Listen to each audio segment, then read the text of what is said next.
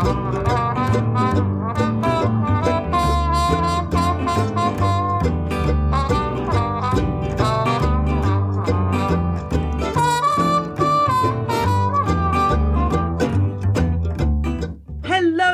welcome to On the Ledge podcast, episode 140. It's Diva Week.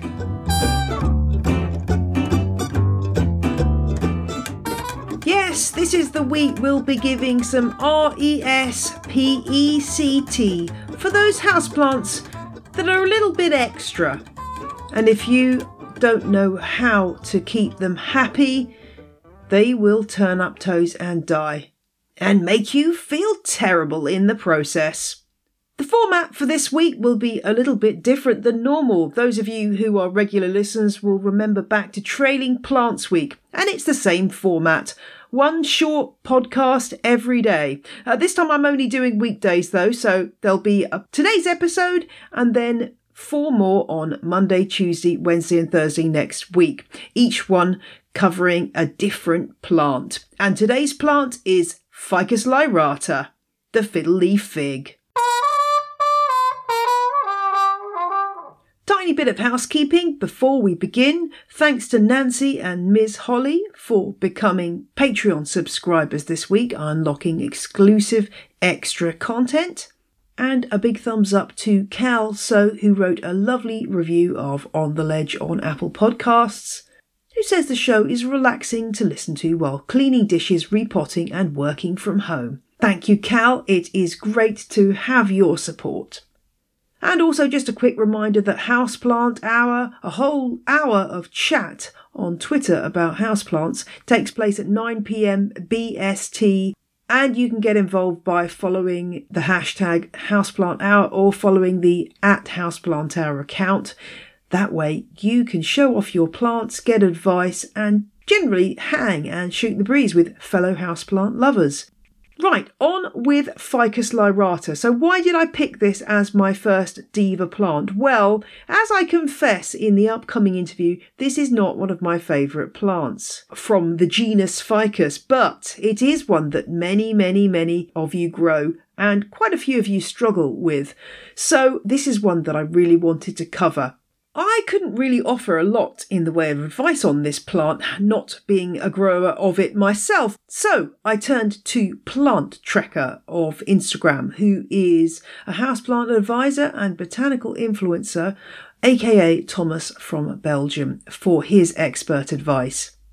So hi everybody, I'm Thomas. I'm a 29-year-old plant daddy from Antwerp, Belgium, and I'm currently living in an apartment with 1 boyfriend, 1 cat, and about 400 houseplants. 400. Oh my gosh. Okay. Yeah. And the plant we're talking about today is one that's iconic, but also a little bit tricksy. A lot of people struggle with this plant, the fiddle-leaf fig. Now, I asked you to pick a plant to talk about, and this is the one you went for. Why do you think it's up there as a diva plant? Well, I think it's a diva plant in a way like Grisabella from Cats is a diva. So she's a bit like outshone. People don't really think about them that much anymore, actually. They used to be very popular in the 70s and the 80s. Then they plummeted for some reason. And now I think they're coming back. And they are gorgeous. They're actually, if you know how to do it, really easy to care for, as is mostly the case. But they can give such a vibe to a room. They become really big. You can keep them small if you want. So you can do anything with them. And their leaves can be up to 30 centimeters big, 40 if you're really lucky. So they're like huge boas and glitter style. They remind me of like really divas actually. She's like the drag queen of the plant world. That's good to hear. I have never grown one. I'm going to be honest with you, Thomas. It's not my favourite of the genus. It's probably my least favourite of the genus. I don't know what it is. Oh, okay. Yeah, I'm really not that keen. There's something about the leaf. Occasionally a leaf will freak me out. And there's something about those leaves that I don't really like. And I can't explain why. But I appreciate, however, that lots of people do love this plant. And they're desperate for your tips as to how to get this plant growing well. So light seems to be a big issue with this plant. It needs quite a lot of light. Is that right? Yeah, you're right. They do need quite a lot of light. But they're not too fond of constant direct light. So, for example, the afternoon sun can be a bit too harsh for them. for example, my plant, I had it in my plant room, which is north window, constantly lots of light, but only indirect light.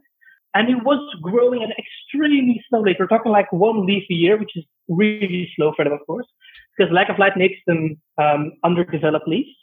But if, like I recently moved into the sunshine, and so now she gets about 6 hours of direct light, and she is booming like crazy. So they love direct light, but like the 1 o'clock, 2 o'clock sun, if it's really hot behind the south-facing window, that's too much for them. That'll burn the leaves for sure in the beginning. They can adjust to it and can adapt to it, but it takes some time for them to do that. Those are two really good points. The really significant points there, I think, that you've made are that sun at 1 and 2 in the afternoon is different from sun at 9 a.m., isn't it? I think lots of people don't understand that.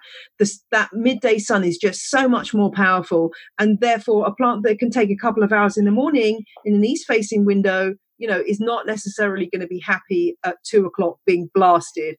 And then secondly, I think the fact that it's you've got to get the plant used to the level of light. You can't just take it from a dark corner and then put it in the sunlight. You've got to gradually move it. So if somebody thinks they've got their plant in the wrong place, maybe gradually kind of introducing it to a sunnier spot is wise? That is indeed wiser. It's like if it's springtime and the sun is slowly coming out, then you can just put it in a future sunny spot and let it adapt. But if you take it home, for example, a garden center where usually the light is very well filtered, and you put it in the direct sun afterwards, it'll be too much. And the leaves that are already grown in a shadier spot will start to get burn marks. So if that's the case, for example, if you have a south-facing window, put it by like on the corner and just slowly, like every day, move it a little bit towards the sun so it can adapt to that sort of lighting. We're in Belgium, and the summers aren't always that hot, that sunny. So you can, for example, here you can easily adjust. I think UK is probably the same. Sun is a bit more cloudy days in the summer, so that should be okay actually. If they've always grown in a sunny spot, they'll probably be fine. But they need time to adapt. That's always very important. So if you were talking about getting different shapes and forms out of this one species, how do you go about doing that? I know you can buy the Bambino form, but if you've got a really big sprawling one, pruning, I guess this time of year is a good time to tackle it. Oh my God, these guys love to be pruned. If you prune them, it's amazing because if you buy a Bambino, they're usually just like one stem, lots of leaves, and it's gorgeous and beautiful. If you keep it like that at home, you don't prune it at all, it'll usually just stay one stem for quite a long time. We're talking like up to 1 meter, 2 meters. It'll just be one stem. However, if you cut off, especially in springtime, if you cut off the top part, then usually when you cut out the top part, which you can propagate, by the way, there will always form 2 or 3 branches even. So slowly you will get like a tree shape. So if you don't prune them, they usually stay one, let's say, conic plant. If you prune them, 2 or 3 branches, like a real tree will begin to form. So that's really amazing. Let's say you have a really big one and you're like, oh my God, my living room is too small. I can't let it get any bigger until we move or until I get like a huge greenhouse or whatever. Put it in a darker place because when they receive less light, they will grow really slowly. They'll still survive. It's okay. But they need lots of light to actually start growing bigger and bigger and bigger. And one thing you also see in garden centers is the Ficus lyrata or fiddle leaf stick. And the bottom trunks are completely naked, completely barren. Those are actually often rather expensive plants just because their bottom stem is naked, because they're older. So the leaves at the base have already fallen off. It really gives you an idea of like how it can be as a real tree. That's lovely. You can get the same thing at home if you just let it grow and grow older. So these plants can really last a lifetime in your house. It's amazing. That sounds good. And one of the things I've seen people do, which I understand doesn't work, is take a single leaf and try rooting that. And while it roots, it doesn't form anything other than you don't get further than a leaf. You need a stem to get that. Is that right? You do need a stem. It's rather easy to let the leaves get roots. And I've known a few people who were successful getting a plant out of it, but it's like 1 in 100. So it is really hard. It's easier always to just cut off a little bit of the stem, and you need that stem part. That's where all the good things are, let's say like that. So when you propagate it, use the stem figure. So if you cut off the top, make sure you cut the top of the stem as well, not just the leaf, but give it some really grow out of. So also, if you put them in water, make sure they can float in water because they're really big leaves. They're also really heavy. And if the stem is pressed against the bottom of the vase or the bowl, whatever, it's harder for the roots to come out. So always make sure they float a little bit, like just a centimeter. Everything I propagate is always floating in the air just to make sure that the roots have a place to go. That's a good tip. It's a really small detail, but it really helps. Yeah. Yeah, that's a great tip. And what about watering? Do they have any special requirements? Is it sort of the usual thing of, you're more likely to kill them from over than under watering and leaving too much water around those roots? Well, I always say, if you're doubting, should I water or not? Don't water at all, because it's easier to... These guys usually, if they're in a sunny spot, water them once a week. However, they're very prone to overwatering. So when they get too much water too fast, they will start developing... I'm not sure about the word in English. Edema. So these massive leaves are very prone to that. So what happens is the small cells in the leaves will just burst open, leave like tiny brown scars. They'll never really go away. It's very you can find it very easily in new leaves. Of course, when the leaves get bigger, the cells stay equally small, so you don't spot them that easily. But they're extremely prone to that. So when watering Arosophytes, that's really interesting, because I've seen those people commenting about the brown spots on fiddle leaf figs, and because I've not had them before, I had kind of crossed my mind about edema, but I hadn't quite literally connected the dots that was the cause of it. But that's really because you always see that, don't you, when you look at plants for sale? There's always those brown spots, and of course it's edema. You've solved a little mystery for me there. That's great. That's really useful to know. Now, it's always better to just water them once a week instead of a little bit of water every other day. Just give them like a huge bucket of water. Well, not a bucket, depends on the size. But like half a bottle of water every week when it's winter time, or even every other 2 weeks. And in summertime, every week a lot of water, definitely, because they have big leaves. Water evaporates really easily. So they need their water for sure. Yeah. The soil can be dry between watering, but never like completely dry to the bone. That's too much then. And feeding, presumably, is the usual thing. When they're growing, you're feeding. They're extremely hungry. So growing seasons, spring and summertime, of course. They actually I feed them every single week. Yeah. My other plants usually it's about every 2 or 3 weeks. But these guys every single week, and they love it. They just keep on. For example, mine has been in the sunny spot now for 2 weeks. He's got 3 new leaves. And just keeps on growing. It's immense. They grow so fast when you feed them. So I feed them every week now. It's bonkers. And finally, spider mites seem to be an issue with this plant. And I guess sometimes people mistake those edema spots for spider mite. But yes, so often. What do we need to look for with spider mite and the Ficus lyrata? First sign is like the little white cobwebs.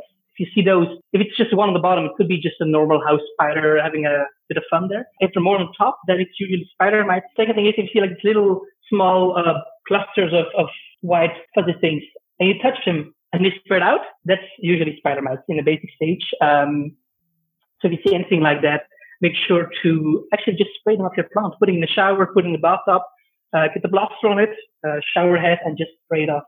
It's one of those things where I think people think they can just spray it once and then it's gone away, whereas you do need to repeat, I find. Oh, yeah, definitely. So it's like, I've just sprayed it, so the problem's gone. But no. It's like a good shampoo. Rinse and repeat, rinse and repeat. That's always the best thing with those things. Other than that, they're also rather prone to mealybugs, actually. Okay. I've had it quite a few times as well. But then the easiest thing, well, for me, it's not really... environmental friendly, but just take some rubbing alcohol or nail polish remover on a Q-tip and just dot them, and they're gone. That's people say it's really sad for them. I'm like, yeah, but they're bugs. So well, I mean, if anyone wants to start a Save the Mealybug campaign, they can, but I'm not joining that campaign. That's for sure. Well, likewise, Thomas. So that is a really great summary. Is there anything else we've missed about this plant that we need to mention before we go? Actually, maybe one thing, because they have really immense leaves. You need to take care of those as well. So once a month, you should dust them. Take a damp cloth, go over it, and that's good to go. Because when the leaf is blocked, it's harder for them to photosynthesize. And also, I spray mine with an organic leaf spray every 2 weeks as well. They stay nice and shiny. So the big plant stands there radiating like a diva. Well, thank you so much, Thomas. That is a great summary. And I hope everyone's going to be able to have extra glorious fiddle leaf figs now as a result of your expert advice. Thank you so much. You're ever so welcome. Thank you for having me.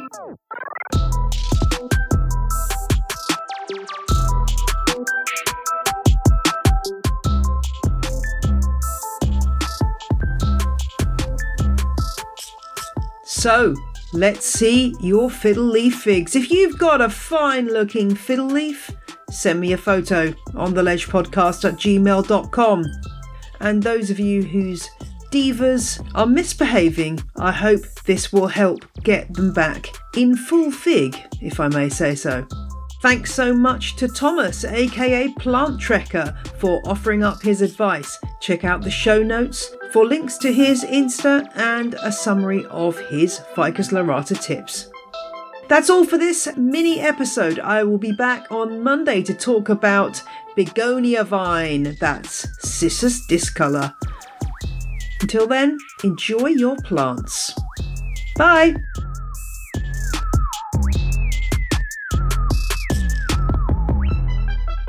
The music you heard in this episode was Roll Jordan Roll by the Joy Drops and Whistle by Benjamin Banger, both licensed under Creative Commons. See janeperrone.com for details.